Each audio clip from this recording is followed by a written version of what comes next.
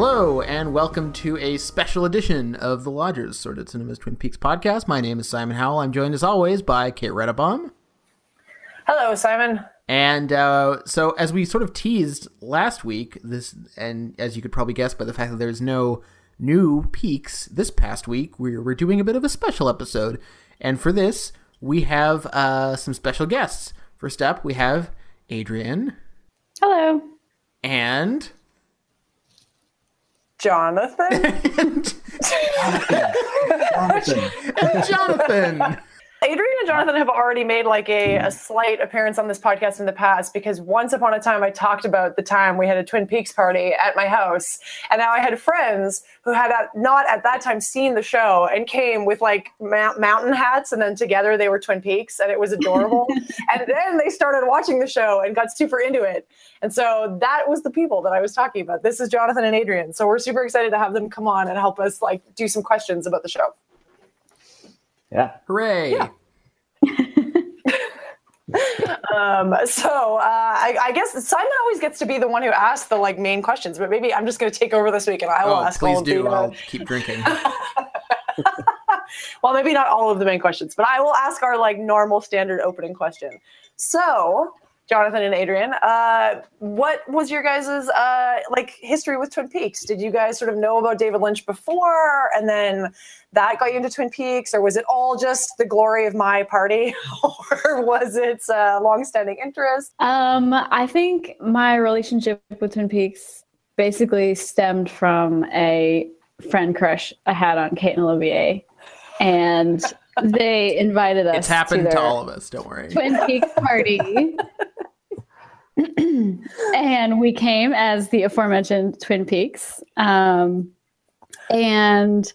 after going to the party and seeing people dressed as pieces of pie and a lady with a log, etc., I decided that I was interested in watching it. So that is really where I started from there. And pretty much every time I see Kate, we end up talking about it for at least a little bit of time. Sometimes a long time, but... But you guys it's relatively new, right? Like you kind of watched the first two seasons, like in the last year, couple of years kind of thing? Yeah, like 2 years ago. Yeah. Yeah, I would say about 2 years. Yeah. Shortly after that party. I think I didn't know anything about David Lynch before watching Twin Peaks. I had like Mulholland Drive looked like a cool, weird movie, and I still haven't seen it. That was about the closest I had come to touching anything by David Lynch. This is sort of why part of the reason why like I was excited to get you guys on the podcast was because you bring a very different viewpoint to this than Simon and I that sort of obsessively watch Lynch things and like want to talk about Lynch all the time. So I think this is very good, a good counterbalance. People who are less nerdy about Lynch. Yeah. So how's been your experience moving from the original two seasons to the new ones? How's your experience been for the new episodes? John? Yeah.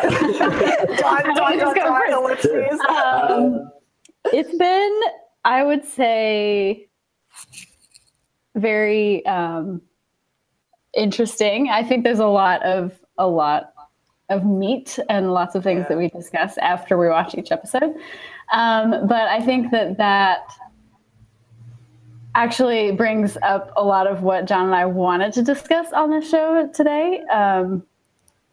I.e., what the fuck David Lynch is how I feel. Yeah. That's our main question. Yeah. I would say for me, like, what's happening? Moving into season 2 has been like sort of a stilted and stuttering experience. I don't know. I think I really enjoyed the first couple of episodes. I was sort of like thrilled with how weird he got right off the bat. And I think, I mean, a lot of what we've talked about so far has been this like question of like expectation so far with the show. And he does a lot of sort of like building up expectation and then taking a quick left and sort of like dragging out these periods of waiting and build up, and then sort of, comes back with something interesting. So I don't understand. It's been different. Isn't everything we've gotten so far everything you could have ever wanted out of more episodes? I was particularly wanting to talk about how much I love the Dougie storyline. Just my absolute favorite. I know enough to know that John is being facetious about this. Well, we can probably dig into Dougie because I assume it'll come up probably in these questions. But I wanted to ask because I know I'm forgetting. Were we texting after part 8? Were you guys asking me questions after part 8 by text? Have we talked about it? Yeah.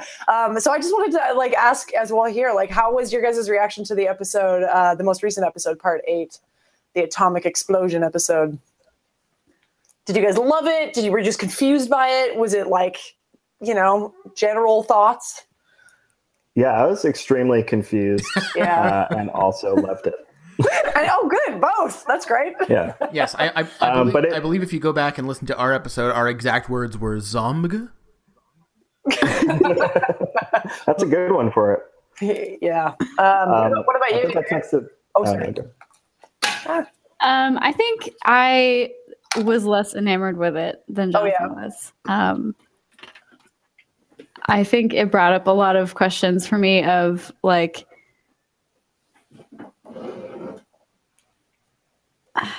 to articulate it. I think I've been very patient with the return thus far, as the casual viewer and as somebody who needs plot points to keep going in a show that I'm not super, super invested in, like you and Simon. So I think the last episode I was just I have given this a really fair shake. And this is what's happening. I'm still going to keep watching the show, but more as because at this point, if you don't keep watching to get to the stuff you want, it's what was it all for? I know, exactly. Yeah. That's a sunk cost fallacy right there.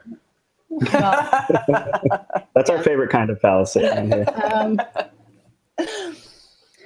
I think that was my initial gut reaction. Yeah.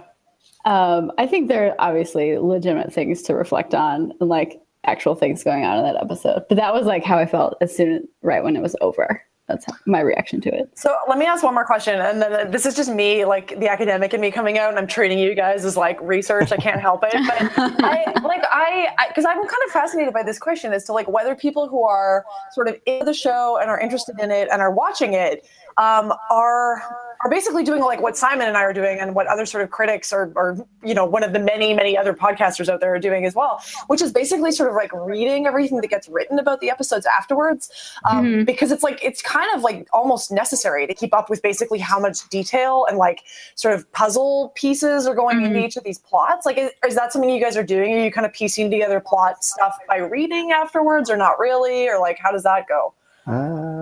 I wish I had more time to do that. Yeah, well, yes, exactly. This is the other thing, of course. I don't know. What do you think, Adrienne?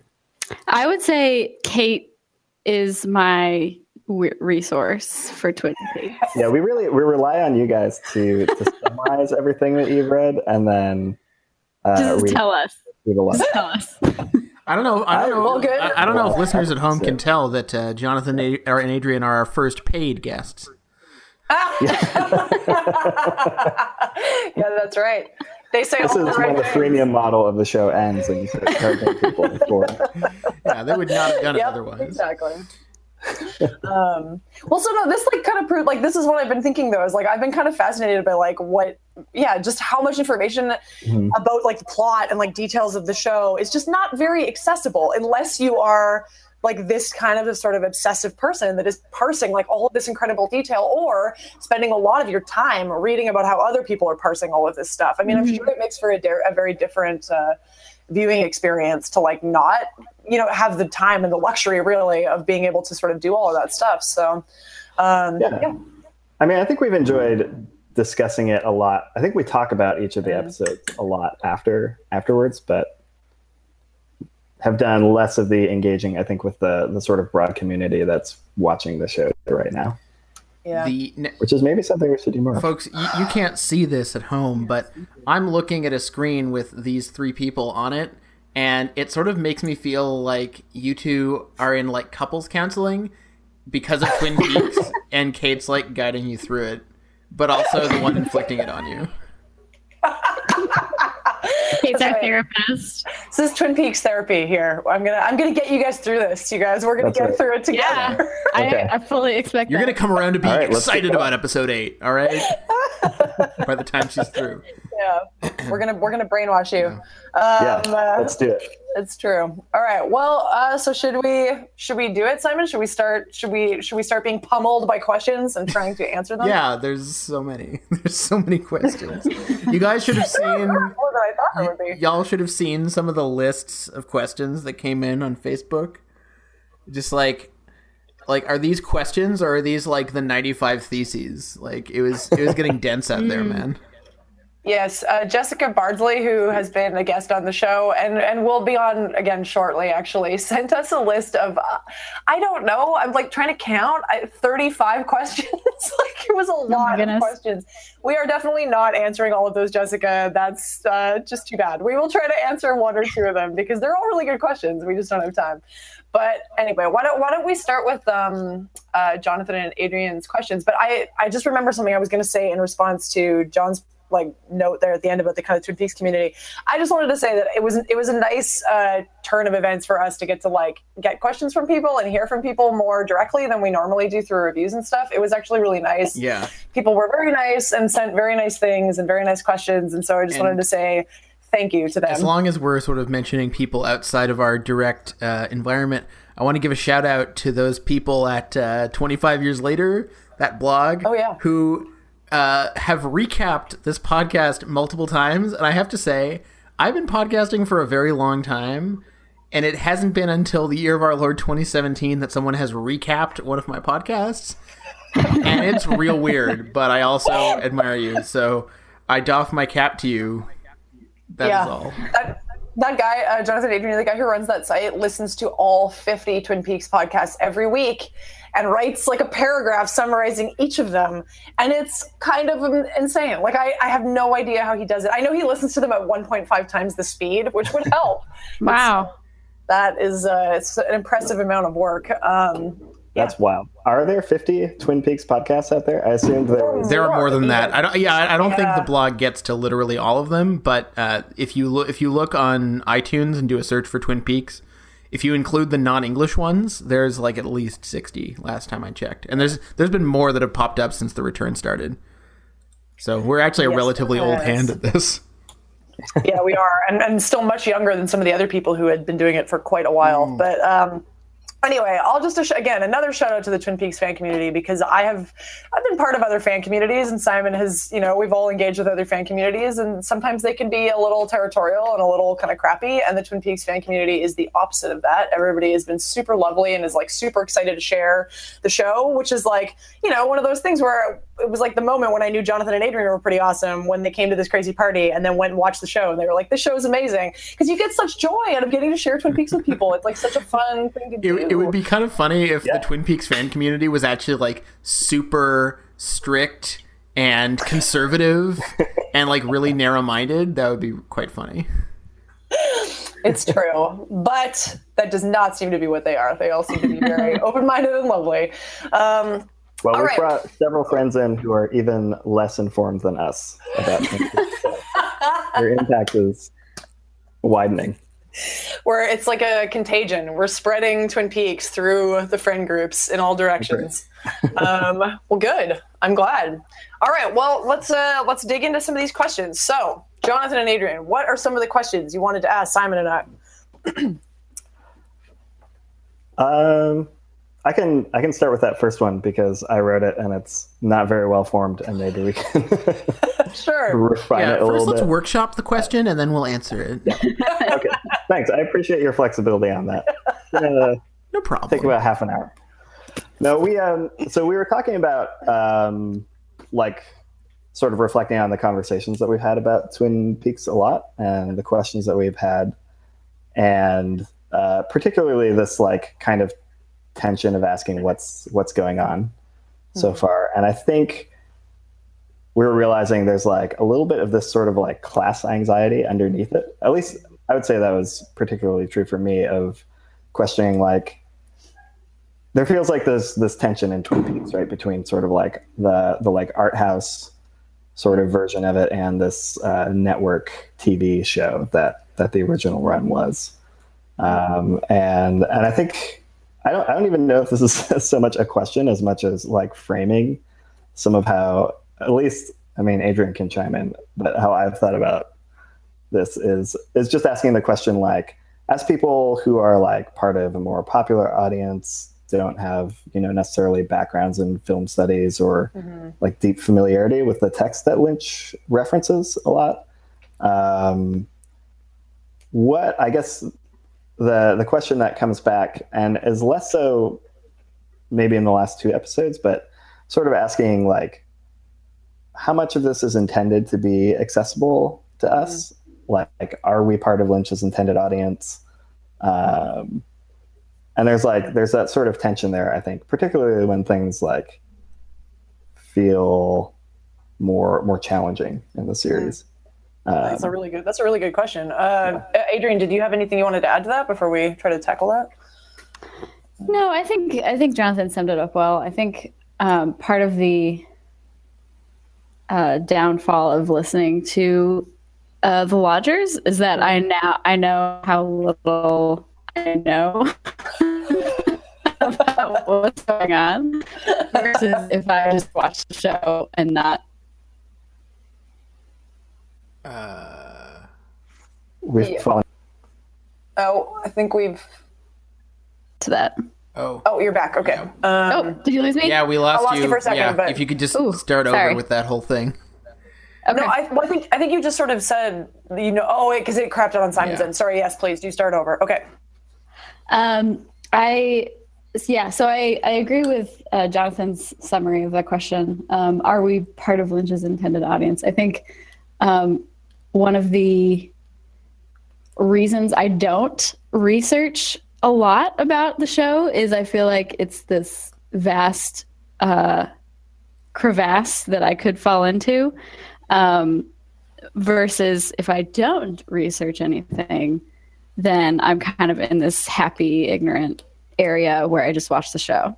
And I don't have to stress about like all of the connections and all of the references and all of the backwards words and like all of that stuff. So I would say, clearly we know from certain details about this new series, that Lynch and Frost really delight in minutia and in stuff that you can draw out. I mean, the greatest recent example was whoever figured out, shout out to you crazy son of a bitch, the one who added up all the letters and various character names and found out that they all add up to 119. Yeah, that's great. I mean, I could have lived the rest of my life not knowing that, and it would have been exactly the same. But they put it there, and someone found it, and a lot of people were totally delighted by it, and I totally understand that. At the same time, Lynch has always, in particular, it's tougher to sort of tease out an aesthetic sensibility from Frost for obvious reasons, but Lynch has always sort of delighted in the possibilities of filmmaking, like, in what, the effect that certain filmmaking techniques have on the audience, especially emotionally. And I think if you can tap into that, then you're Lynch's kind of viewer. I don't think it really matters whether or not you are choosing to, delve into every single aspect. I think Lynch and Frost have, the way that they've approached it is they know people are excited about the original series. They certainly have not made any concessions to people who haven't watched the original show. Like, they're clearly going for, I can't imagine. I would love to hear from people who didn't watch any of the original and are just watching the return. I don't know of anyone who's doing that. But clearly this is not meant for a new audience in that sense. But beyond that, I think they think a lot of their viewers. in the sense that they have a high estimation of them. Yeah, I would add to that, and I would say I agree as well. I mean, I think Simon is right. To separate Frost and Lynch, because I think they both have different kinds of ways of approaching this stuff. But I think for Lynch, I think it's worth bringing up this idea as well of like a class question, like whether these shows are going to work better for a sort of like more quote educated audience about moving image media who can sort of get different things out of it. And, I think the question of whether or not one is better or worse, I would say simply they're just different. And I think Lynch is the kind of artist who's smart enough to get that he wants his stuff to be widely accessible. But he also knows that different people are going to get different things out of it no matter what, which I think sort of proves the point that Lynch is on to something by sort of so maybe like you're surprised by this, but like he's so good at being so focused on himself that it kind of like his own inner world, that it sort of like just creates this thing that I think actually is pretty accessible to a lot of people. But that being said, I would say there's like 2 points. The first one is I think it's worth separating first the kind of plot connection stuff, like whether or not you're like that it's obviously sort of uncomfortable to expect that you're watching the show and there's a million plot developments happening. And you kind of get the sense that you're like, maybe you're supposed to understand all this plot stuff, but it just never quite becomes clear. Like, I think that is a thing that's going to turn some people off. And I think it's sort of built into the structure of the show. And we can come back and talk about why later. But for Lynch, I think for Mark Frost is very much kind of interested in that from the angle of like puzzles. And like, he really does build these puzzles that are meant to be kind of solved. Like, he wants people to solve them. And he built these very complicated things. That's what the Secret History of Twin Peaks book was as well, as just these like puzzles that he wants people to solve. I think Lynch comes at it from the sense of he likes activating people's brains around being excited about figuring out things. But for Lynch, it's like a totally irrelevant question as to whether there's really an answer. It's just like he wants to kind of attract you and make you excited to be like, what is going on? But that's sort of as far as it goes for him in a certain extent. The other thing I would say, and this is what I think where maybe there is a bit of a difference for people who've had a chance to sort of learn a little bit more about sort of film history or something. It's just that those guys, I think, have maybe been dragged by like professors or whatever through this idea that like you're just not, that it's a certain kind of mode of watching things where you're just not really going to be comfortable and you're not going to know what to expect. Whereas I think Lynch really sticks out on something like network television because Lynch is so wanting to just shake you up and not let you feel comfortable and not let you know where you're going. And that's not a very common thing. Most narrative television shows, most films even, really rely on the idea that you know what to expect, like that their characters are going to behave a certain way, the story is going to go a certain way, and you can sort of understand this. I once heard, I heard Laura Dern recently talking about this idea that David Lynch is so fascinated with the idea of creating these experiences that never let you know exactly where you are. And she was like, because that's what the world is like. You know, we never really know exactly where we are in the world, but we don't pay attention to that very often. We're so concerned about making like control and telling ourselves that we understand everything. And Lynch is like in there reminding us that we don't really understand everything and things aren't that clear. And like, I love that, but I do think that it's definitely going to be different, like for different people, how that plays out and whether they enjoy it or not. I would just quickly add that on this subject of class and how people sort of respond to the episodes, or if, you know, people of a certain background are more receptive, the most resistance that I've seen to the show has been in critical circles, and it hasn't been I mean, most critics have been quite kind or quite flexible, but like most of the closed-mindedness I've seen has come from the press. And nowadays most people who write about television are not necessarily professionals, but I'm just saying, by and large, like the commentary at the Twitterverse, on message boards, people have mostly been really receptive, or at least patient with what they've been seeing. Yeah. And I think that, and it might just be a function of the sort of people who would be likely to watch a David Lynch TV show in 2017. But I think if they were gambling on having an open-minded audience, I think it paid off. Yeah, that's true. All right. Well, so do you have another question, or does that sort of go some way towards getting at what you were asking about? Yeah, I think so. I mean, I think that kind of, and I think we've also discussed this, you know, outside of the podcast, obviously, gets a little bit at where, you know, we're sort of framing this and thinking about it. But yeah, this idea, like Adrienne was said, like, we feel like we do understand that there's some work that has to go into this.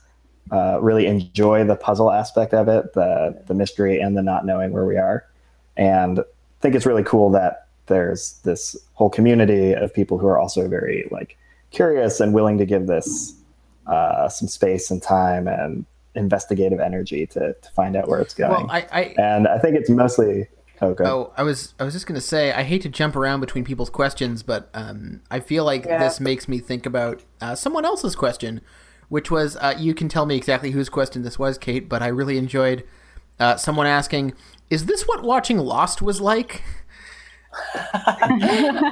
Because that was let me just add her name. That was Elise Moore, who actually has podcasted a little bit on Twin Peaks as well. And her question was, she gave a very long question that went through many plot convolutions, and she, like questions like, is the doppelganger of the evolution of the arm working with the mastermind of the glass box? Like these, like an endless array of these kinds of questions. And then at the end she writes, "I didn't watch Lost. Is that what this was like? Or are there these new heights of plot absurdity and convolution on this show?" I think this is maybe something worth talking about because I watched all of Lost, so I can answer this question. No, this is not what watching Lost was like. I actually don't. I'm not party to the Lost hate train. I think actually a lot of Lost was great. It didn't. Lindelof and Hughes didn't exactly stick the landing because making a network show with 22 episode seasons is hard, and things get out of hand, and that's, I can understand. It was also their first time doing something of that nature. Anyway, I don't want to get in on Lost, but anyway, no, this was not like watching Lost, but I do think it's interesting to consider the Frost and Lynch pairing, because the more I think about Frost, especially from the little bit of The Secret History that I exposed myself to and then moved on to other better things, he, not to diss Frost, it's just, you're not a good novelist, dude. I'm sorry. At least not based on that as evidence. The pairing is that their symbiosis is so interesting to me because I can't think of another pairing like that on television where you have you have sort of a puzzle box storyteller a la a Lindelof or, heaven forbid, a J.J. Abrams, who's paired with this very different storytelling force, and somehow they get on just fine, except for those weird bits of tension here and there. I think that's what makes it not like Lost. I mean, the Lost made the cardinal sin, which Lindelof later corrected on The Leftovers, of creating a framework that seemed to say answers are coming, answers are, or worse, answers are imminent.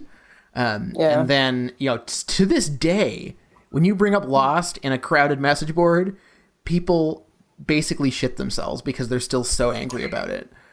Yeah. Like, it's really something to see. Like, they've forgotten all the good parts, and they're just like, that show sucked. Well, why? Because of the ending. It's like, well, what about Not Penny's Boat, etc.?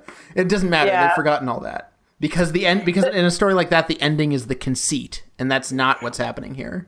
Well, and this is why we should, we're going to fall down a rabbit hole of questions. I don't want to get too far off track with that, but maybe at the end, if we remember, we can come back to this. But this question I think that's worth talking about with The Return, which is there going to be an ending here? I mean, the first two seasons ended with these crazy cliffhanger finales because Lynch and Frost were involved with this battle with the network to get them to bring the show back, and the cliffhanger was part of that. But the cliffhanger scenario really let them avoid a lot of these problems with things like Lost because they completely did not give any answers. They open it up more. And Lynch, of course, is always going to want to do that. He never wants to end anything.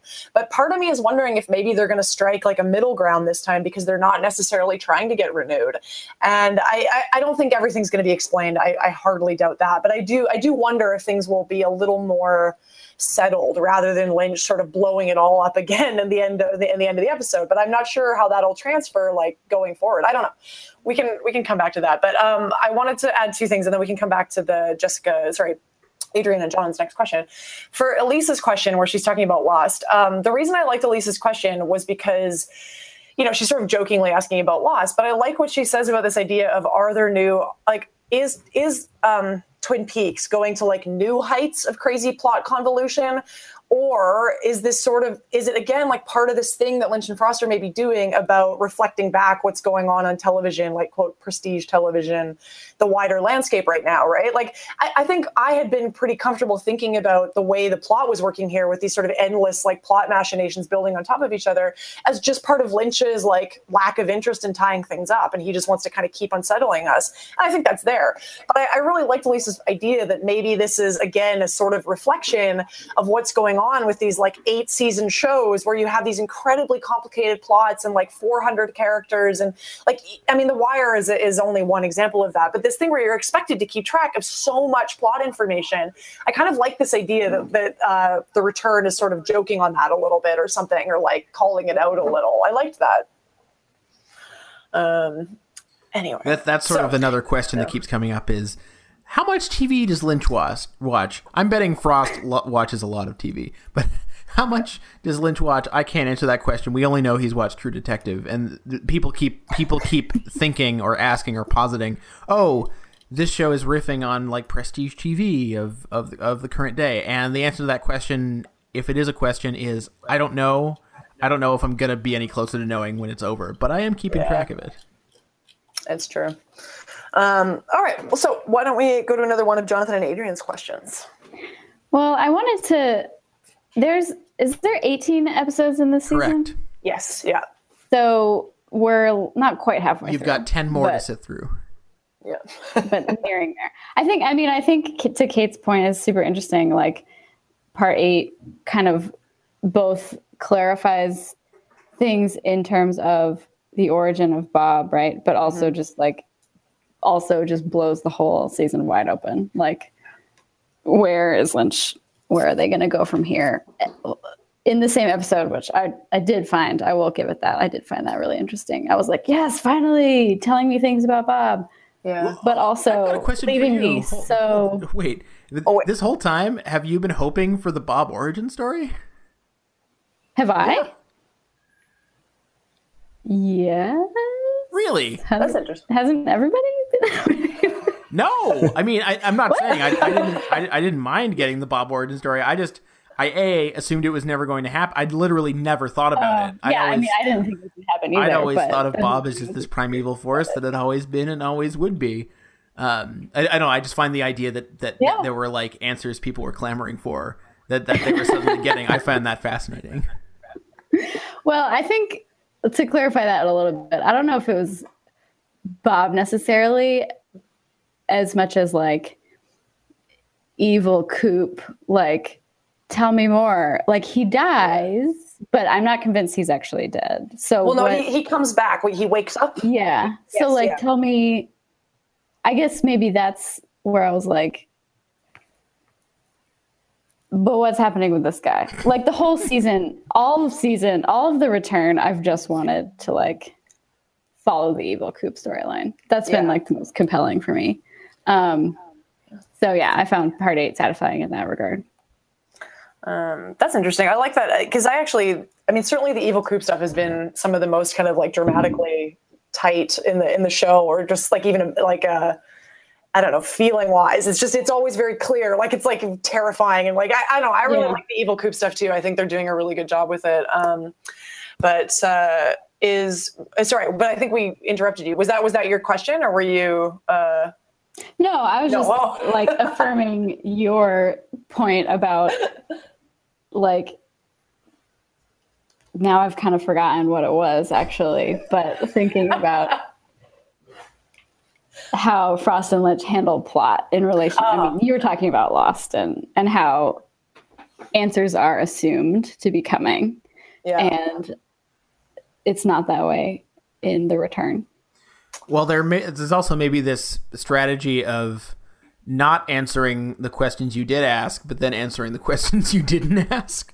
Like, yeah, that's true. I wonder if maybe like next week we find out the origins of like Wyndham Earl or some shit. I've loved all the photoshops of the faces in the Golden Orb. Like somebody put somebody put Wally in there.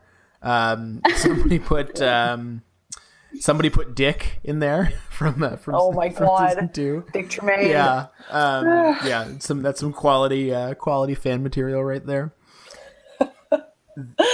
All right. Okay. Well, let's go on to another question because I'm worried we're going to run out of time to get to everybody's good questions. So, what's your next one? Good. You can edit this out if it's already been addressed, but I am curious to know about the mother. Specifically, how did that creature become categorized as a mother?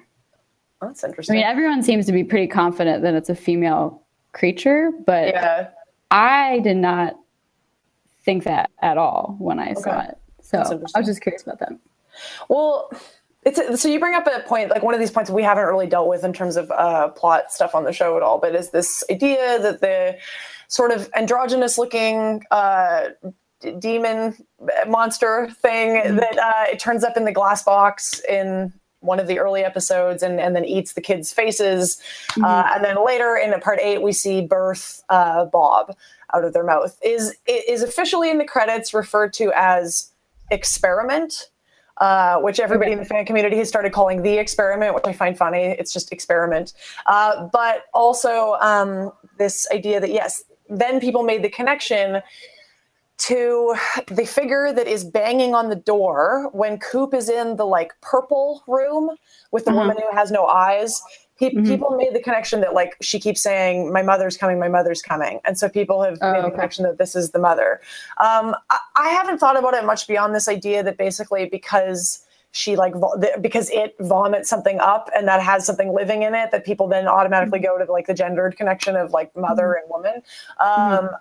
That's as much as I've thought about it, but I know I appreciate mostly about the experiment, the fact that everybody is so interested in this character. Like Lynch has very clearly succeeded in creating this like fascinating character that everybody's really interested in, but I don't know much about it beyond that. I mean, I don't know. Simon, do you have thoughts about that figure? No. No, all right, no thoughts from Simon. No, I don't. No, maybe later, but not yet. Yeah. Not yet. Yeah, I feel like I'm still kind of waiting to see how it develops. But when you say you had a very different reaction, Adrienne, was it just that you just didn't see the kind of connection with the sort of feminine body kind of thing, or what? Yeah, I mean, I viewed it as extremely, obviously non-human, non-gendered. Yeah. I think it struck me immediately because there's been so much discussion of gender in the show overall. Yeah, that I was like, everyone's just like labeling it as mother. And I feel like that goes back to a much larger discussion, obviously, of women and females as being both like creative forces, but also destroyers, Yeah. So I just want to say to everyone listening, stop gendering evil creatures. Thank you. I like the point that you made there, Adrienne. That's an interesting connection, like this idea of the way that things get labeled as like the mother force that's both creative and productive, but also sort of destructive at the same time. I'm trying to write a piece about part 8 for CinemaScope right now. It's taking longer than I wanted because it's like too much fun to write and I just can't get it finished. But anyway, this is one of these things I'm talking about in part 8, which is this idea that, again, like Lynch is very famous for this sort of dualistic perspective on things. And in part 8, it's very much like the destruction of the atomic bomb, like the horrible destruction of the atomic bomb, paired with like the kind of creative and positive forces of things like art making, basically, like cinema's ability to kind of do these like magical non-human things is like so anyway, I do think that I like that you pick up on that in relation to Mother, because I think that's an interesting idea. I say that, of course, acknowledging fully and completely that like there is no need to turn that into something about like the female gender specifically. And I think you make a good point that like it's interesting that people have been so quick to like gender that figure when it's the show itself has made no actual like mention of the gender or made it not clear at all, and people have been very quick to gender it. So I think that's an interesting point for sure. Jonathan, do you have a question you want to ask? Sure. Yeah. I guess another one that I had here, and I apologize if you've discussed this already, but So we talked about Dougie a little bit earlier and how much I despise him. So what do you think is going on with that storyline? What do you think Lynch is trying to accomplish? When are we getting to the fireworks factory? Yeah. We did get many questions from lots of people in relation to this. Well, actually, I think we got 4 questions from Jessica about like when Dougie is going to wake up. Look, I don't even so much care about when. If you can't handle Twin Peaks at its Dougie, you don't deserve it at its Dale. But John, you're like saying it's not so much about when it's over; it's something else. Well, yeah, I don't so much care. Like, I mean, at this point, I've sort of accepted that they'll just do whatever they plan to with Dougie. But I guess I'm more curious in what you think is they're trying to accomplish with this character who seems so intentionally frustrating. Is this just to push back on viewers and like test our patience? Is there like that might be part of it? I mean, I have thoughts about it. Simon, do you have anything you want to start us off with? I mean, I have a theory. I don't know if it's accurate because we'll never know because Lynch doesn't tend to answer. Please speculate as wildly as possible. Lynch doesn't tend to answer direct questions in a straight manner, unless they're like blasé information about production or whatever. But I think I connect Dougie to, and this is also on my mind because I just watched The Straight Story for the first time. But as we've discussed many times on the podcast, Lynch is sort of fascinated with infirmity, and himself had struggled with speech problems as a young married man. He's often sort of centering these concerns, and I think it is sort of a challenge to viewers to take a our seemingly most beloved and familiar character and incapacitating them, and then seeing if we can still, if that can sort of like cross the empathy threshold. That's my guess. Is like something kind of it's a challenge, but it's like it's a friendly challenge. It's not like I don't see it as an FU to fans or anything like that. I see it as more of a I can't think of a better way to put it than friendly challenge. But if I have to hazard a guess, I know this isn't really what you were asking, I do think that we will get Dale back in some form in the near future. Having said that, I could be wrong. Yeah, we might not get Dale back until like the last shot of the last episode. That's the thing we've bandied around here that might happen. I have some similar thoughts about like why Dougie is a thing in 2017. I like Simon's point about there's being a kind of request for empathy or something for Dougie. I think that's definitely there. I mean, I think Lynch loves Dougie, like just for one thing. I think Lynch loves him. Like he gets such joy out of the character of Dougie. My guess is that on the page, Mark Frost maybe didn't have quite so many extended scenes with Dougie, and knowing Lynch probably got some enjoyment out of stretching those scenes a little bit. So I think that I think Lynch is attracted to the Dougie character because of this sort of childlike view on the world. Like Lynch's cosmologies tend to balance sort of like extreme forms of innocence with this sort of like evil. All of these things are both there. Innocence and like joy and optimism is in short supply in the new Twin Peaks. But innocence in the form of a kind of like childhoodness, childlikeness, that seems to be one of the few places where it still exists. And that's mostly in the form of Dougie. So I think there's something to that. But I think more generally, and I kind of talked about this a little bit in the CinemaScope piece, is I think it's very sharp of both Lynch and Frost to, when they were planning these new episodes, step back and take a look at the world and maybe realize that a character like Dale Cooper, who I think in, late 80s, like Reagan era America, still existed even as a kind of joke form. Like it's this idea of like the can-do, like good FBI agent that like, embodied these sort of like really kind of almost spiritual forces of the law that like we could all still wholeheartedly believe in. and again, I think even at the time it was a bit of a joke. Like, I don't think any of it was taken as seriously back then as we sort of tend to take it now. But I still think you could kind of get behind that as like an idea or even a stereotype or something. I don't think in 2017 that character makes any sense anymore. The idea of like a wonderful, great law enforcement agent that just has the world's best interest at heart. Like, I'm just not sure that character makes much sense anymore. I think it actually makes a lot more sense to like take that character who does still embody good. Like, we still want this person to be the sort of center of good in the world, and put them in this position where they're bewildered by everything. Like, it's been 30 years since that character has been out of the world, right? He's back in the world.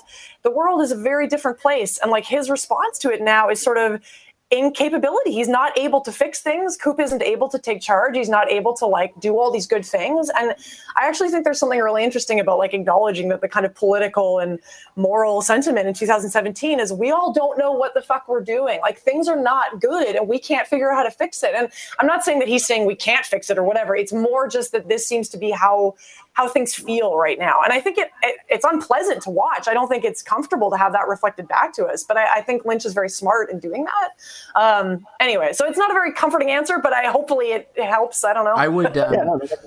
I would add, if Lynch and Frost are interested in riffing on the TV landscape, you know, something that's been written a lot about over the last few years has been and it's sort of finally tapering off a little bit, but for like a solid decade, TV, especially prestige television, was ruled by the morose male antihero.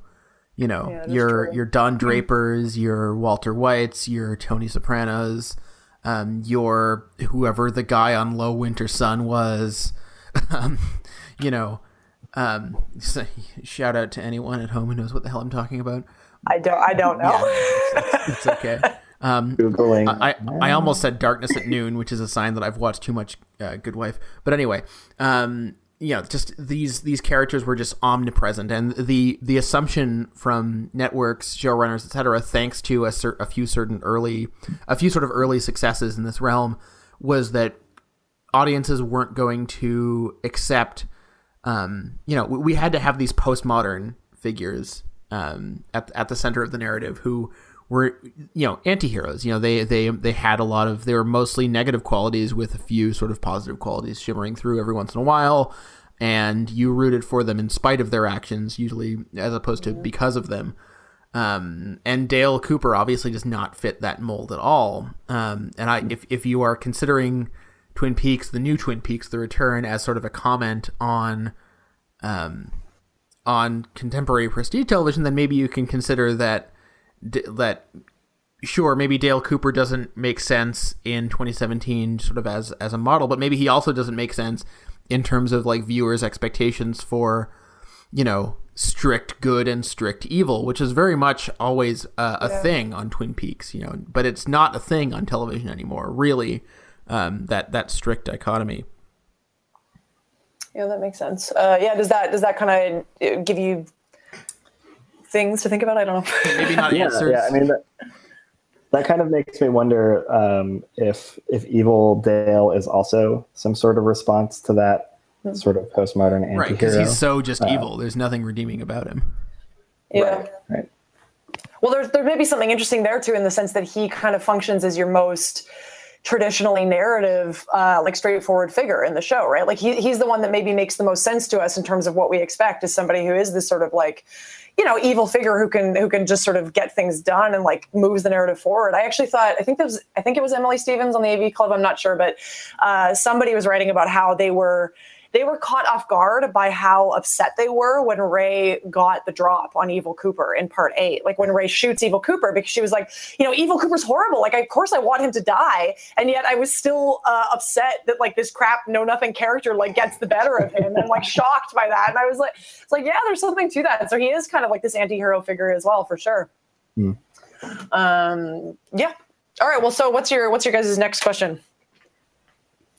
I think, staying on the Dougie storyline, I feel like the show, more than anything in our present experience of Dougie, it just makes me like so curious about what he was before Dale inhabited his body. Like the fact that Naomi Watts is like, my husband is such a dunce, but seems pretty typical of him. Like, she's not alarmed by his behavior, which makes me super curious. Like, who was this guy before the return? Patriarchy, man. It's a hell of a thing.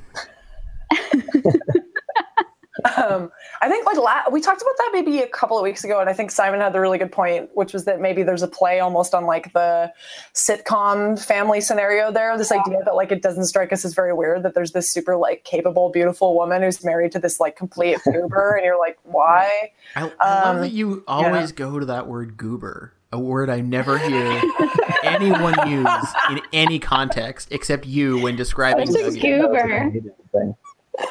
It's a perfect word for him, though. It is, because his suit is sort of booger colored.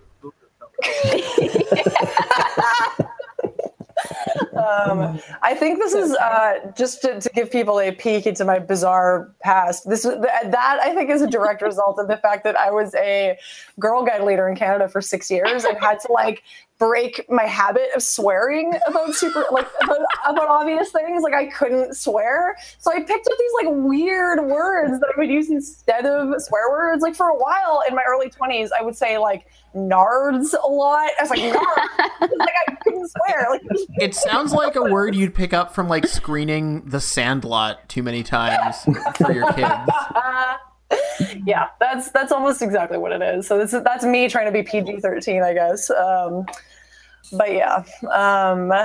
Anyway, all right. Well, so yeah, I mean, I think the Dougie question is like an open one. I think we've talked about as well the fact I like this idea that the show seems to have some pathos for him as an absent figure, like that we're sort of like Coop or somebody. We're sad that like this poor guy was like created and then has been disappeared, and like his wife and his child have been left behind, and like where that's all going to go. I don't know. Well, we'll see. I guess we have to wait and see with that one. Yeah. I don't know. Did you have specific thoughts about his past, Adrienne, there? No, not really. Just wondered. Yeah, and I mean, I totally agree with Simon. It is kind of like, it feels to me like the same trope, but just like very extreme version of it. Like the fact that he doesn't even hardly talk, like he doesn't know how to hold a pencil. Like it's just like nobody's gotten into a doctor yet. Not yet. Maybe this week. Maybe this week will be just like an hour-long trip to the doctor for maybe. If we're lucky. Yeah, that's right. It'll be one of the more straightforward. My prediction for the Dougie plotline is that what triggers him to switch from Dougie to Dale is he hears "Teach Me How to Dougie" blaring from a truck stereo, and he's just sort of struck dumb, and then he's Dale. We'll see. That sounds right. Yeah, that's true. Sounds right. Olivier thought when we were watching part 8, Olivier thought in the first 10 minutes when you get the amazing sequence with Ray shooting Evil Coop and these figures come out and work over Evil Coop, Olivier was like, my first thought was that once Evil Cooper had been shot, that was going to be the thing that like snapped Good Coop out of it, which totally didn't even occur to me at the time. But later I was like, oh yeah, I could see that maybe that was what they were kind of playing with audience expectation. I also expected that in the previous episode when the assassin came and he like foiled that assassination attempt, right? And he like peers into the Red Room and he talks to the arm and everything seems to be coming together that like this is his moment of revelation. And then we go You may have also expected it when Mike showed up and said, "Don't be Dougie anymore." No, I really didn't expect it then. I assumed... Those two on the nose. Too, like, really, this is the trick. This couldn't possibly I knew Lynch was messing with me that time. No, I was too. I had at least seen a few episodes of this season. Can I pivot away from Dougie for a second? Absolutely. Yes. Sure. Another question I had is kind of recalling a conversation that we had a little while back about, I think it was episode 5. We were talking about this scene where there's Lynch's character, 3 FBI agents go out to North Dakota. There's this new FBI agent. Tammy Preston. Played by Christabel. Yeah. In a sparkling performance. who's a super weird character, right? Like, yes, that is treated in this like extremely like kind of sexist way, especially by the camera. And I think at the time we had talked about it, and you, Kate, were saying that like maybe like there was something that Lynch was trying to accomplish with this because it seems so overt. Yeah. And I was curious if anything had happened in the meantime to confirm your suspicions about that, or like change your theory about that.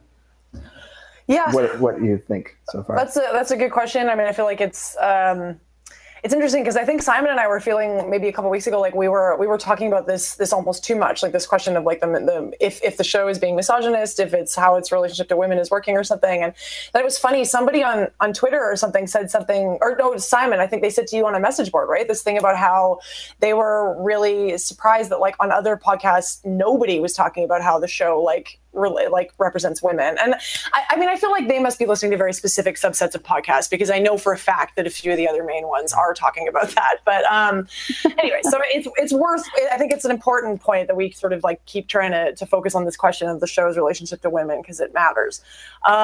We talked about it a little bit last week in relation to this idea of Laura being given all of this sort of weight in the narrative, that like Laura is going to be this figure of major importance, that kind of thing. My general answer has been that I think in the last sort of 3 or 4 episodes, there has been such a striking turn towards women characters that are being given much more sort of like emotional space, and kind of like, you know, Lynch's characters are never that psychological, but like psychological kind of weight and reality in the space of the show, that it really has shifted away from what was going on in those first few episodes, where women were either sort of there to be killed or be these sort of like, you know, poor, miserable people in the background, or be, I'm missing a thing that I'm also blanking on there. Anyway, that they were sort of, and Tammy Preston, that's the other one, Tammy Preston. Right.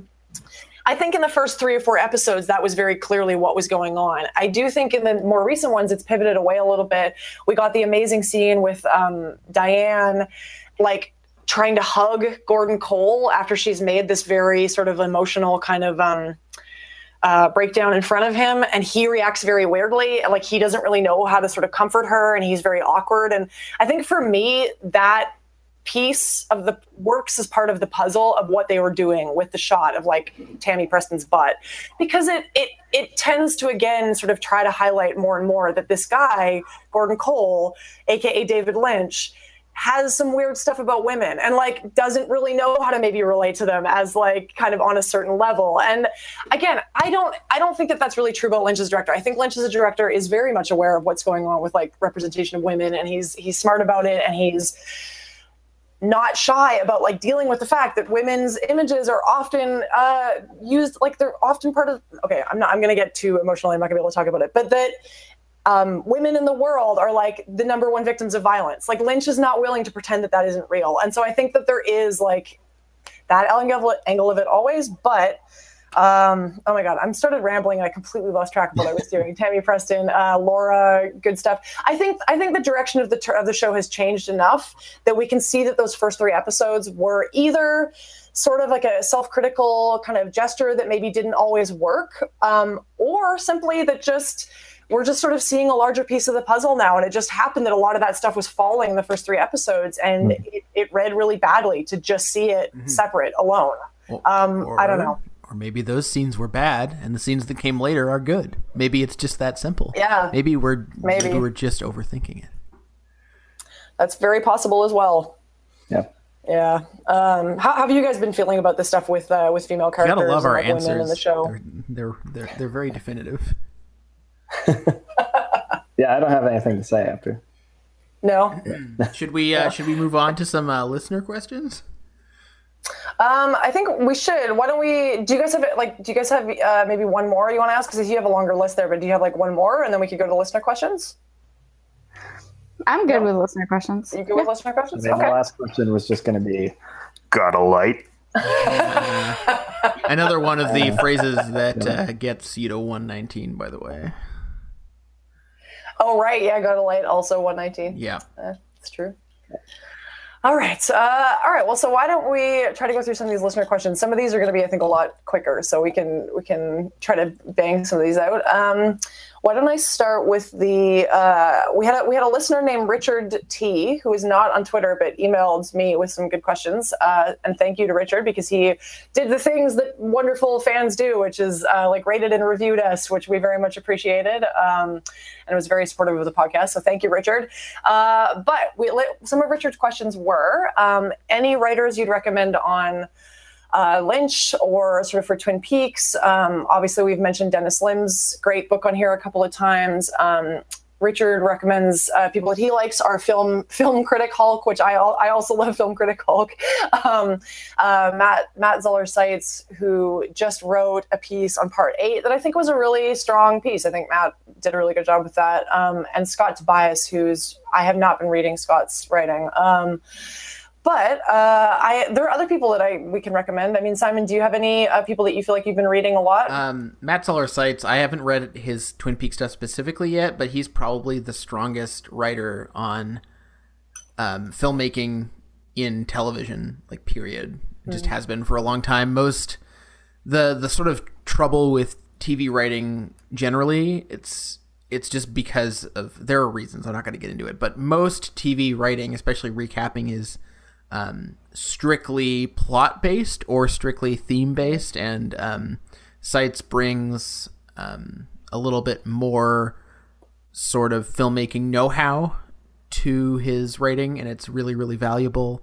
Beyond that, I mean, Emily Stevens at the AV Club has been doing godly work considering her very tight deadlines. Like, she writes about the episodes basically like that same night or the following morning. And she tweeted out immediately after episode 8 had finished that she already had a headline, a subhead, and a thesis for her piece, which is just like, that's some high level organizational thinking that I just can't lay claim to.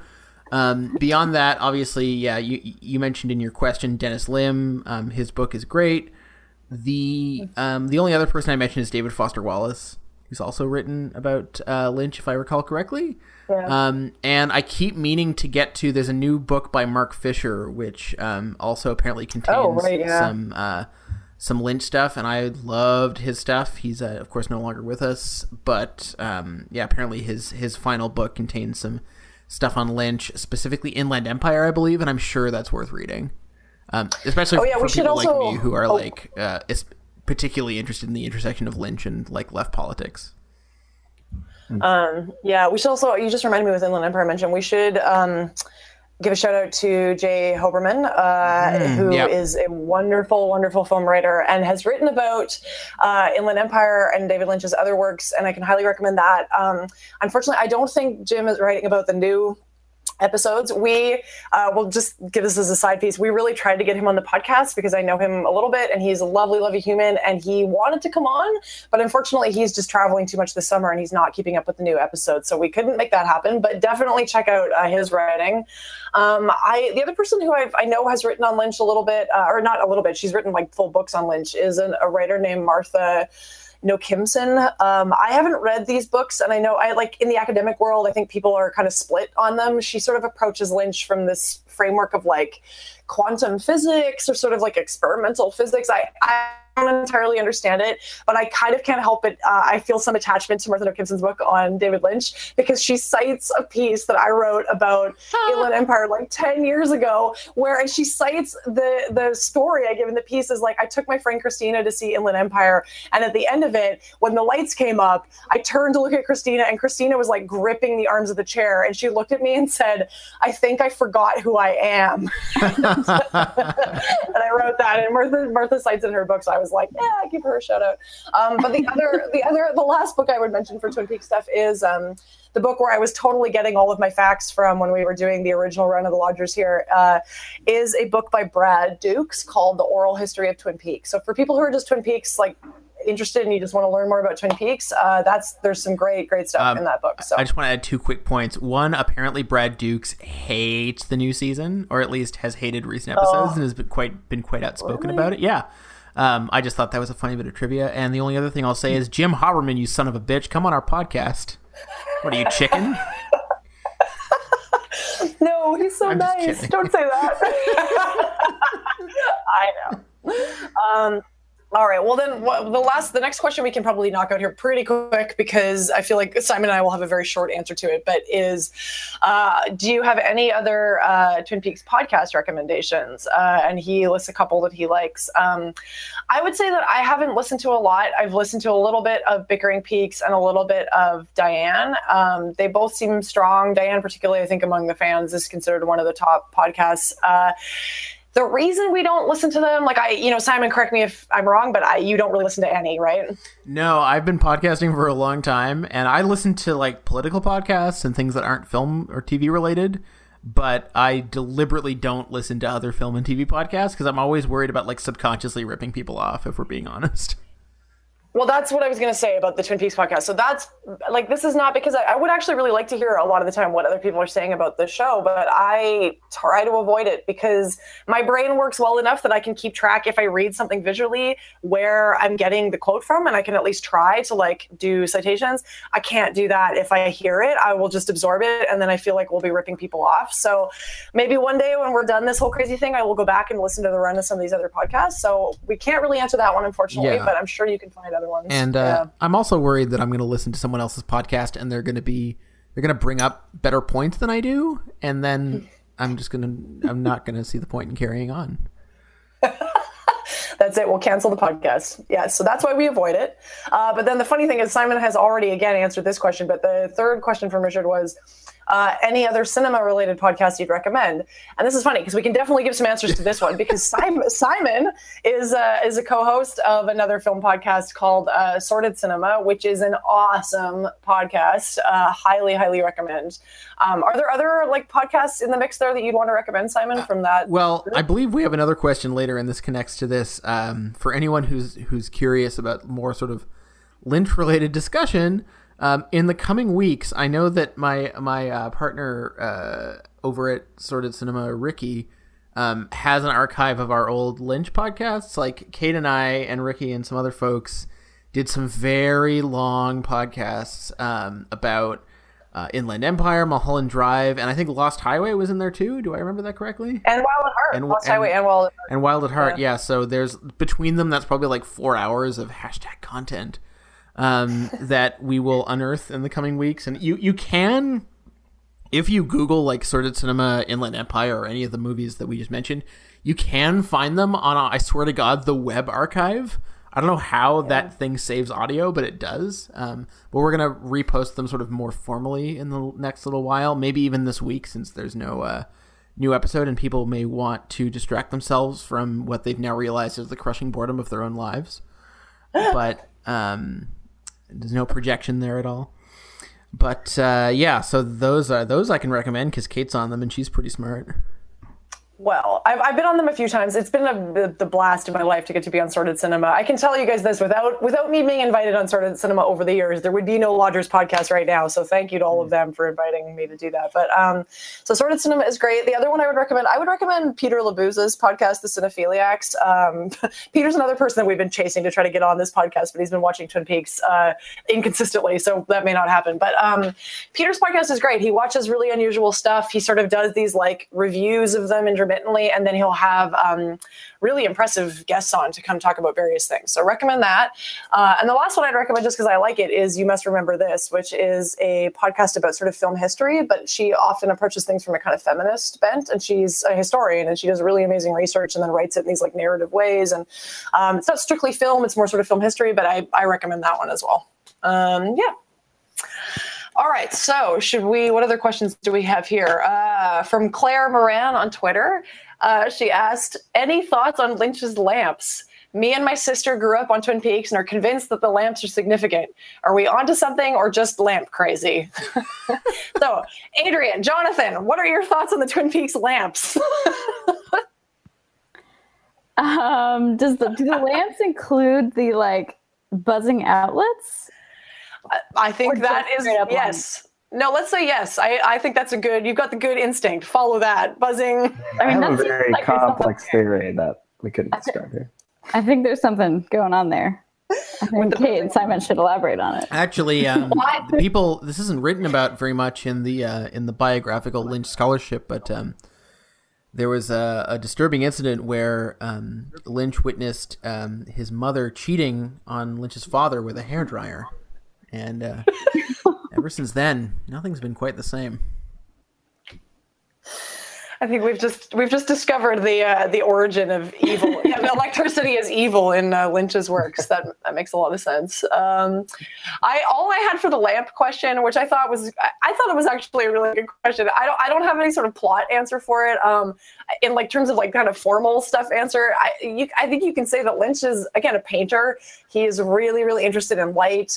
He's really well known for like making these just sort of beautiful kind of lighted compositions. Like if you go back and watch things like Mulholland Drive, there'll be shots that sort of aren't that interesting, except for necessarily that there'll be like these gorgeous lights in different corners and things like that. So I think there's just that Lynch is actually really interested in how light gets set up in scenes.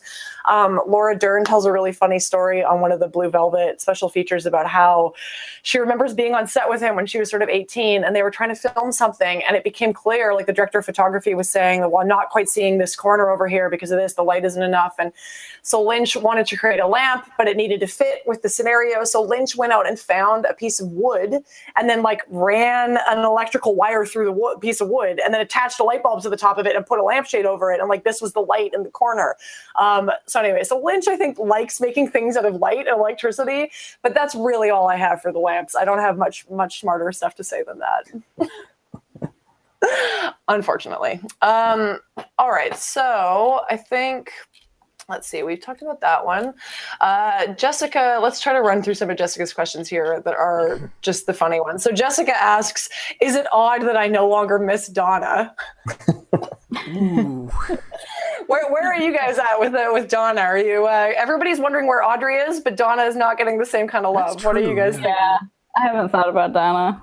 Yeah. Well, I mean, to be honest, Donna was really hurt by A, being played by two different actresses, and B, her getting absolutely jacked to do in like the entire last 11 episodes of season 2. So I mean, she's even by the standards of like Twin Peaks supporting characters, Donna's really she's never been well defined. No.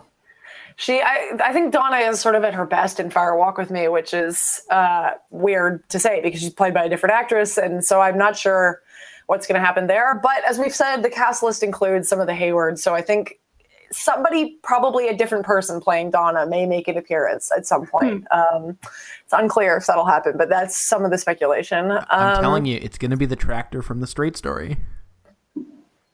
Yes, exactly. Jessica also asked, how do I become Diane someday? Oh. And yeah, right? Adrienne was like, yes, I also want to become Diane. I agree. Who doesn't want to be Diane? So there's no answer to that question, but I felt like it deserved to be said because we all want to be Diane. Hashtag Laura Dern, you're amazing. Let's see. Jessica also asks, isn't it strange that Kyle MacLachlan and Laura Dern once dated? And I said, yes. Yes, it is strange because I didn't know that they dated. Oh, I knew they that. dated prior. It's weird that I knew that and you didn't.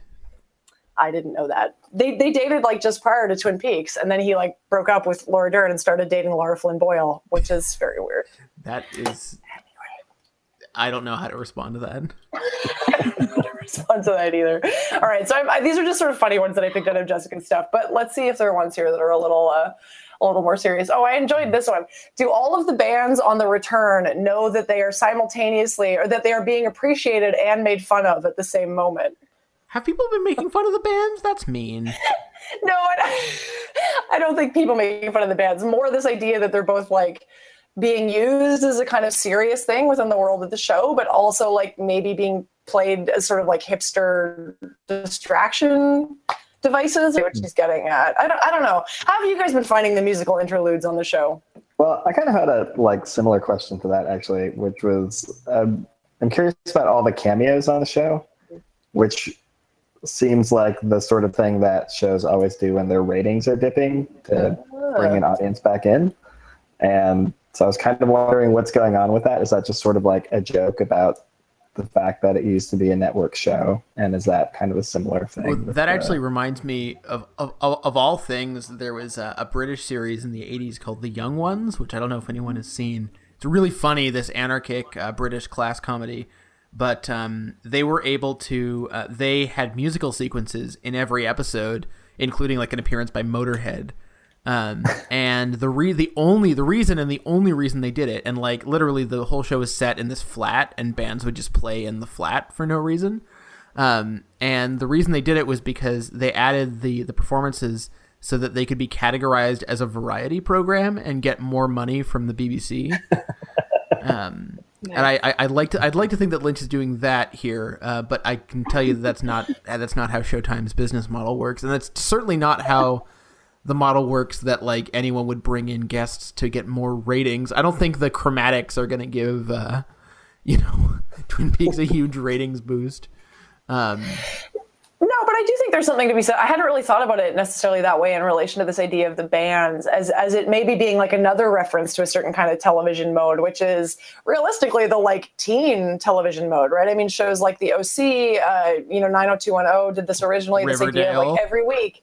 Yeah, Riverdale now, yeah. Every week there's like a new band that plays at the Peach Pit or the Bronze or whatever we're doing. Hashtag Buffy shout out. Mm-hmm. But like there's always new bands. And it's like, so I don't know. I actually wonder if that kind of went into that thinking at all, this idea of turning the Roadhouse from a sort of like actual diegetic space where things used to happen and it used to feel like a real place into this sort of like, not quite jokey because some weeks it's violent, but like, yeah, otherworldly space that isn't particularly attached to the narrative where like new bands just show up and play and you sort of get the sense that like, oh, it's the band of the week or something. I don't know. God, I really hope that somebody in the current touring configuration of Nine Inch Nails was in one of those bands that appeared on Buffy.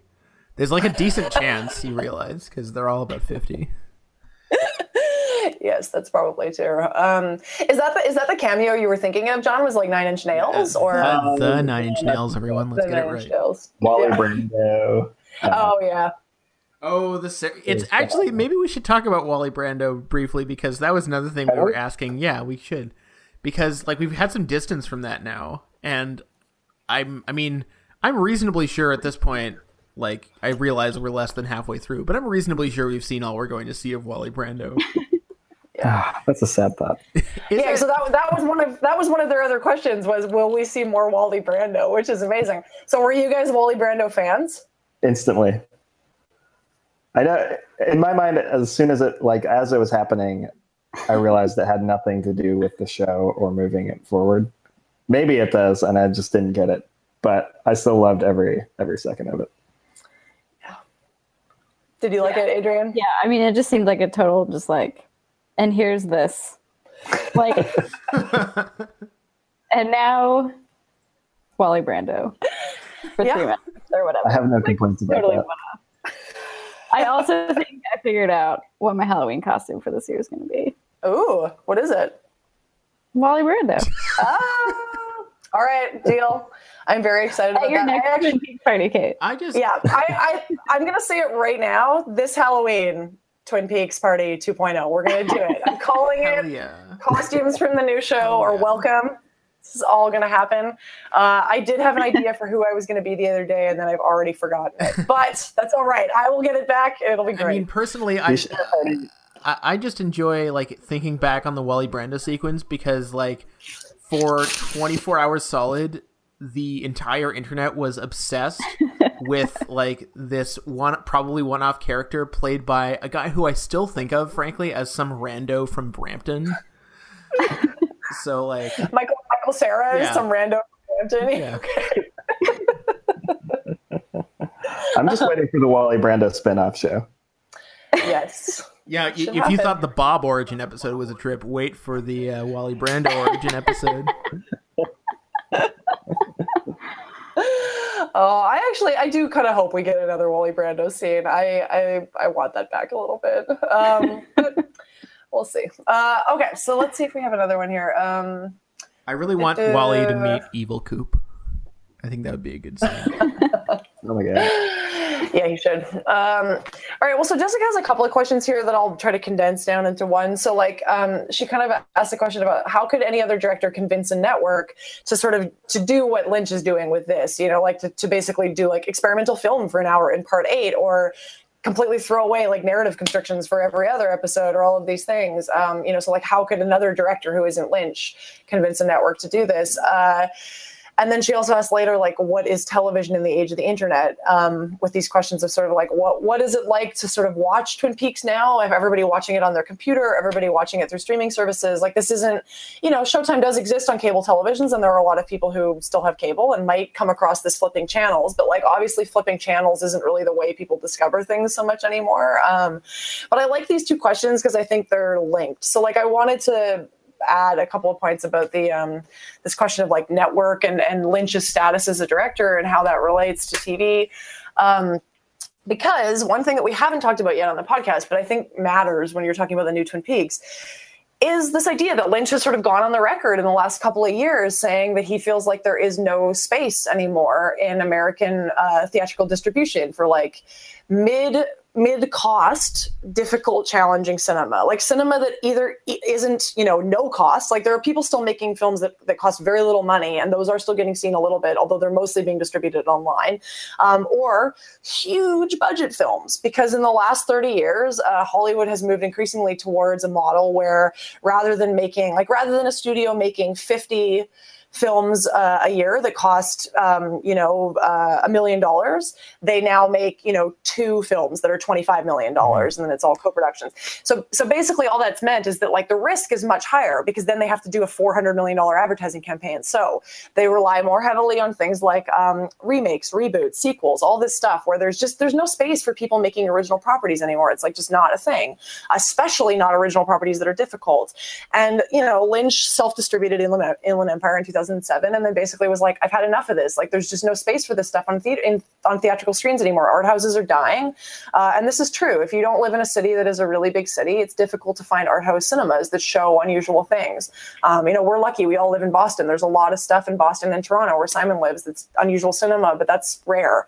And so anyway, so I think that was part of the reason why Lynch ended up on television. And the reason that I bring it up is because I'm personally wondering like what that's going to mean in the decades going forward when the generation basically dies that is filled with people like Lynch who were able to kind of create this huge pop cultural status off the backs of things like theatrical distribution that is going away. Like that stuff doesn't exist anymore. And, Lynch is able to go to a television network and use his huge leverage to be able to say, I don't need to do what you guys want me to do. You do what I want, or I'm going to leave.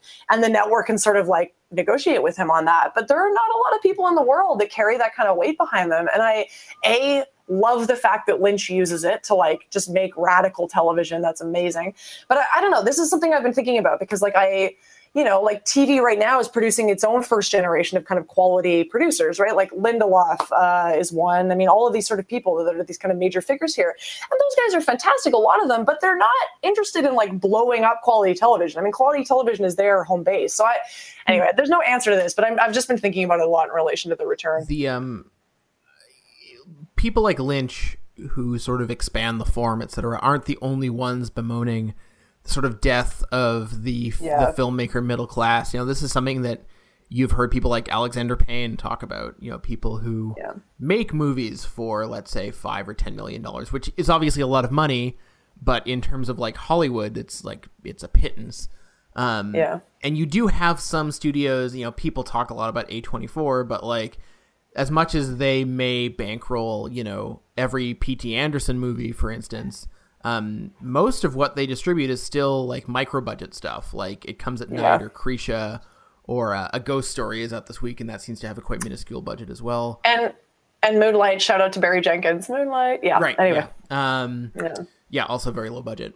There aren't a lot of people taking chances on it, just as there's a disappearing middle class in America, there's a disappearing middle class of American filmmakers, and you can read about this in any number of places, et cetera, et cetera. This is not happening to the same extent in the TV landscape because you've got so many content providers with so many different strategies. The reason this was...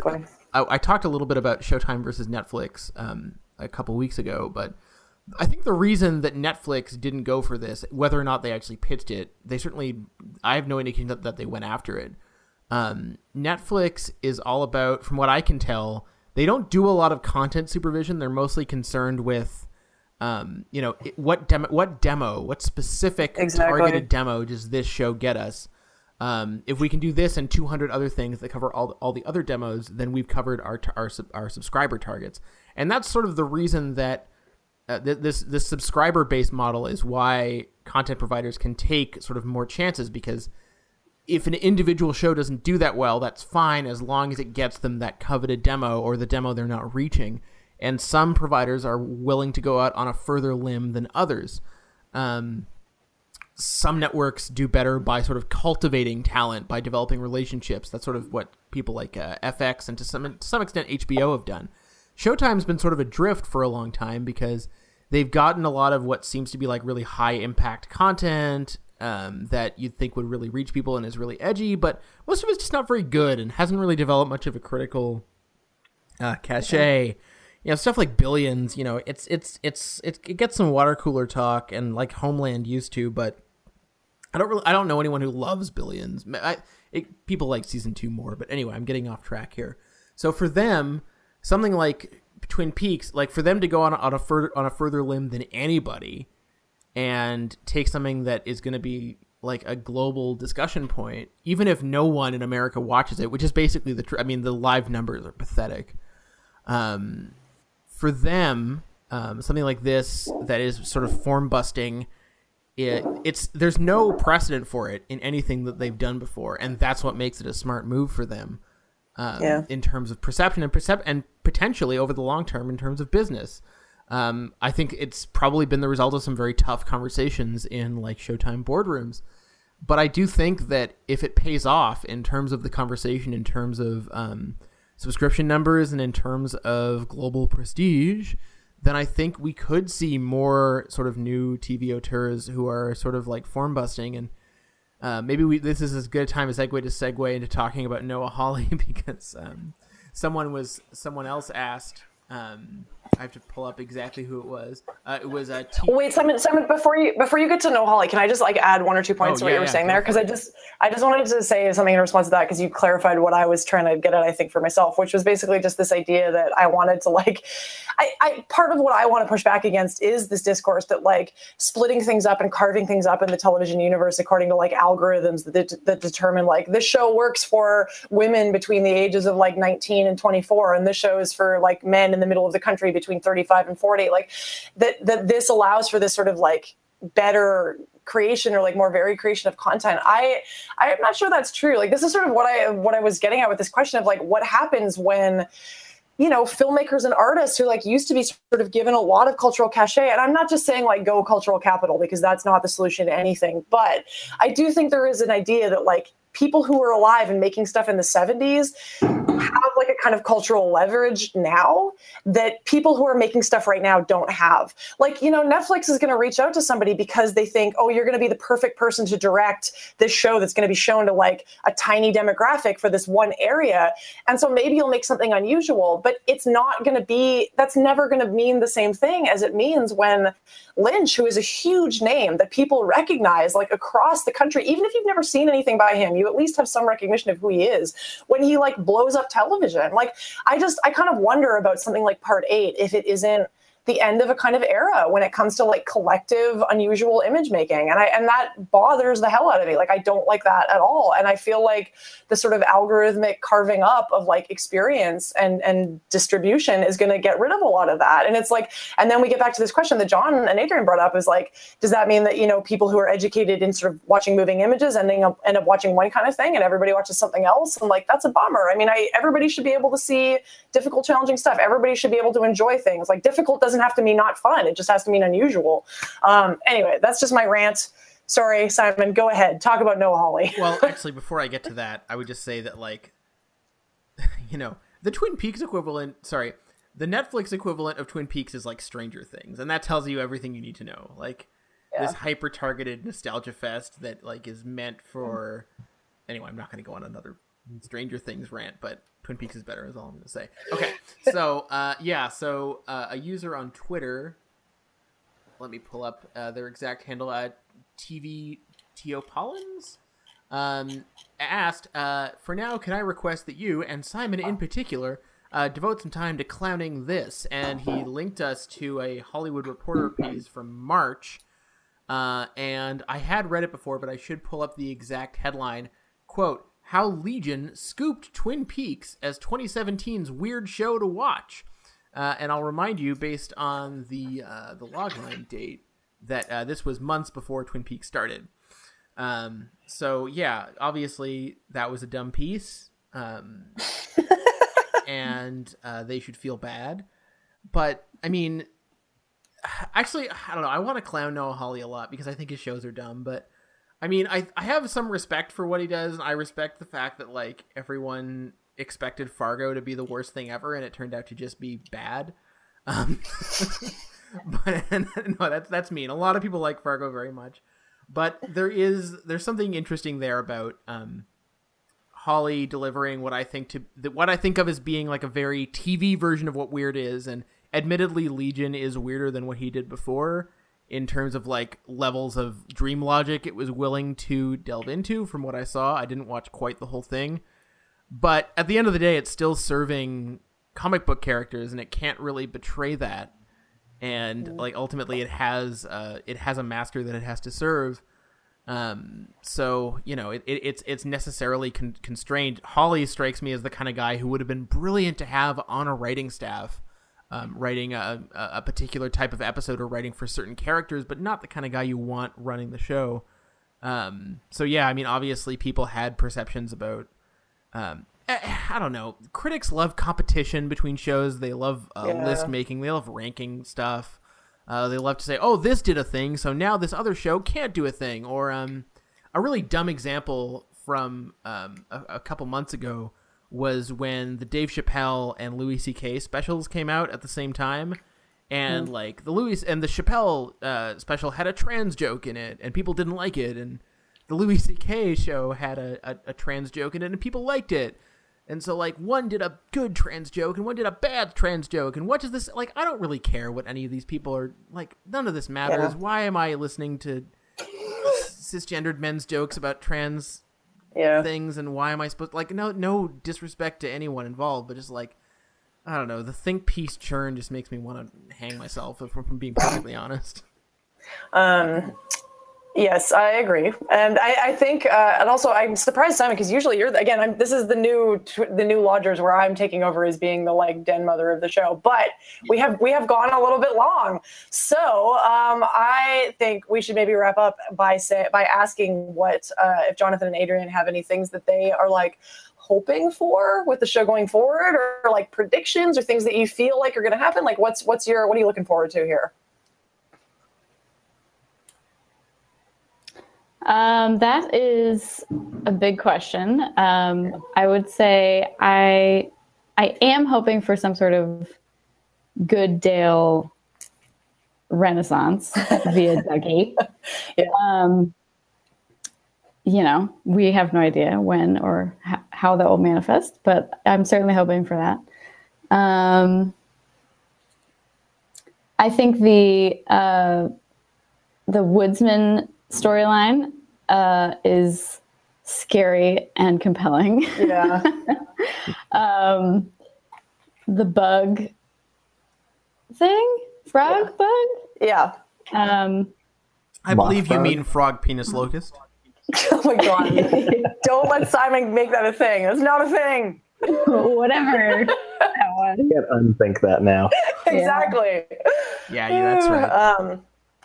The Laura, well, this is the internet is theorizing that is Laura Palmer, the bug, and the mother is Sarah Palmer. But this is all still very vague. We don't know what that thing is or what's happening. Yeah. Can we maybe share? I don't know, Kate, if you have any of these, but our favorite, our individual. If we have any individual favorite crackpot theories that we've seen, because my favorite crackpot theory is that so the Naomi Watts character, her name is Janie E. Jones, or Jamie E. Jones. And first of all, someone thought that might be a riff on January Jones from Mad Men, which seems very odd but kind of funny. But the other thing that someone guessed, and I wish I could give you credit because I forget who said this, but someone thought that the E in her name might mean that she's actually Diane's sister. Why? I guess, well, what's Diane's last name? Do we know? We do know. It's Diane Evans. There you go. That's why. Oh, I guess. No, Janie E. Jones is a reference to The Clash, right? That's what the name is in reference to, is like Janie E. It's a reference to The Clash. I don't know why I know that or like what the specifics are, but I feel like I have heard that before. Really? Yeah. I don't know. I'd have to look up the details of that. I'm sorry, I'm slightly distracted because I'm trying to invent my own crackpot theory as we speak, which is that I was reading recently, we watched Blue Velvet again the other night, and I was reading about Roy Orbison, who led like a really crazy life.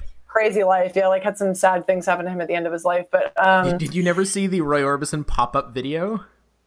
Oh no, I didn't. It's one of his videos from the mid '80s, and they at one point they say, so if you're feeling sad or depressed, we're going to give you a countdown, and when it's over, we're going to tell you all the terrible things that happened to Roy Orbison, so please be ready.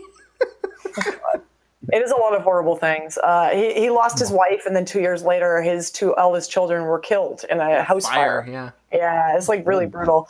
Anyway, I only bring up Roy Orbison because like Lynch had played a big hand actually in sort of resurrecting his career in the 80s by using In Dreams in Blue Velvet and like blah, blah, blah. So Roy Orbison is kind of linked to Lynch in this very interesting way. And Roy Orbison recorded some music with a person named Sonny James, which makes me think very much of Sonny Jim. So maybe there's just some like plot machination with Roy Orbison and Sonny Jim. No, I can't come up with crackpot theories. I don't know. I like terrible. I think my favorite theory was that all of this season is a prequel to Malcolm in the Middle. Wait, I thought that was Breaking Bad. Both. Yes. Yeah. That's the joke. Oh, I see what you did there. John, did you have any like predictions or things you're hoping to see? I mean, I'm hoping for more follow-up on episode 8. Yeah. I'm really looking forward to watching that connect with the rest of the show. Actually, I've heard the entire rest of the season takes place in 56, so you're in luck. Yeah, I think that was Joel Bacco on Twitter, who's like Twin Peaks super fan. He was positing that tentatively that maybe we'll just stay in 1956 for the whole thing, which would be interesting. That would be so baller. I kind of think that we might just not get anything about any of this. I kind of think that part 8 might just be like an anomaly, and we're going to go back to Twin Peaks in the current period, and we won't get any explanation about any of that. Yeah. Just Dougie for the rest of the season. I will say after this episode, my views on Dougie are changing. I'll try to empathize with him more. Excellent. The cult of Dougie is expanding. Yeah. No, I don't. I feel like it's a perfectly reasonable response to be a little annoyed by Dougie sometimes. I don't think it's an audience failing or anything. I think it's a very reasonable reaction to him. The actual last thing I wanted to mention on this podcast is it's been a privilege to discuss the show and the universe with like really plugged in people, because every once in a while I'll talk to a normie who's seen Twin Peaks and it'll really freak me out. Like someone at work a couple weeks ago, we had a training thing and they mentioned that they were going through Twin Peaks, including Fire Walk with Me. And I asked them how they felt about Fire Walk with Me. And they were like, oh, it was all right. I mean, it was basically a recap of the series. And I was like, okay. I don't know what to do with that. A recap of the series? What? But like, plus horrifying violence and actually having like nothing to really like. Of course, it has something to do with the series, but it's like not really like the series. Yeah, apparently none of that registered. Doesn't make a lot of sense to me. Yeah, so I'm just saying they exist. The Twin Peaks normies are out there. It's true. Well, I'm glad the people, from everywhere are watching it. Did you guys watch Fire Walk with Me in the end? No, we still haven't watched it. It's on the to watch list. We'll come over to your house and bother you and ask you lots of questions. You should do it. Yeah. Just take my advice. Don't watch it at 10 a.m. prepping for a podcast, because it'll make you depressed for the whole rest of the day. Don't watch it at night. That's the better place. Watch it at night where it can only ruin a few hours of your life. Exactly. It can only depress you for a little while. All right. Well, I mean, I think we've answered these questions. We've done what we can. Hopefully this was sort of a fun diversion for people, crying into their dinners over the lack of Twin Peaks this week. Yes, we'll be back next week with a guest and a regular old episode of The Lodgers with us pretending to know what we're talking about as per usual. Thank you all for listening. Thank you, Jonathan and Adrienne, for joining us. And do rate, and for anyone who's made it this far, look, you're obviously like a fan if you've made it this far, because this has been truly rambling. So while you're at it, just move your mouse cursor and open iTunes and rate and or review the show. It's huge for us. It's a really big deal. It really helps us, I promise. And yeah, every time we get a little review, an angel gets its wings. That's true. And by that I mean Kate's ego is boosted. But yeah, that's right. Help me get through grad school, you guys. Let's do it. Yeah. You guys can help. And you can find the show on Sort of Cinema. You can find it on iTunes, on Stitcher, and now you can also find it on SoundCloud if that's more convenient for you. So yeah. All right. Well, Jonathan and Adrienne, thank you guys for prepping your questions and giving up your weeknight to come and talk some Twin Peaks with us. It's much appreciated. Thank you for answering our questions. Sure. Answering. You guys couldn't see the quotation marks. You guys listening couldn't see the quotation marks around answering. I'm joking. I made the quotation marks. Adrienne is too nice to do that. All right. Well, thank you guys. And we look forward to hearing what you guys think about it going forward. And thanks to all of the audience people who sent questions. That was lovely of you. And I guess we'll see everybody next week. Yes. Hear everybody next week. And good night to the trolls, too. We love you, too. As in fact, at least one of you.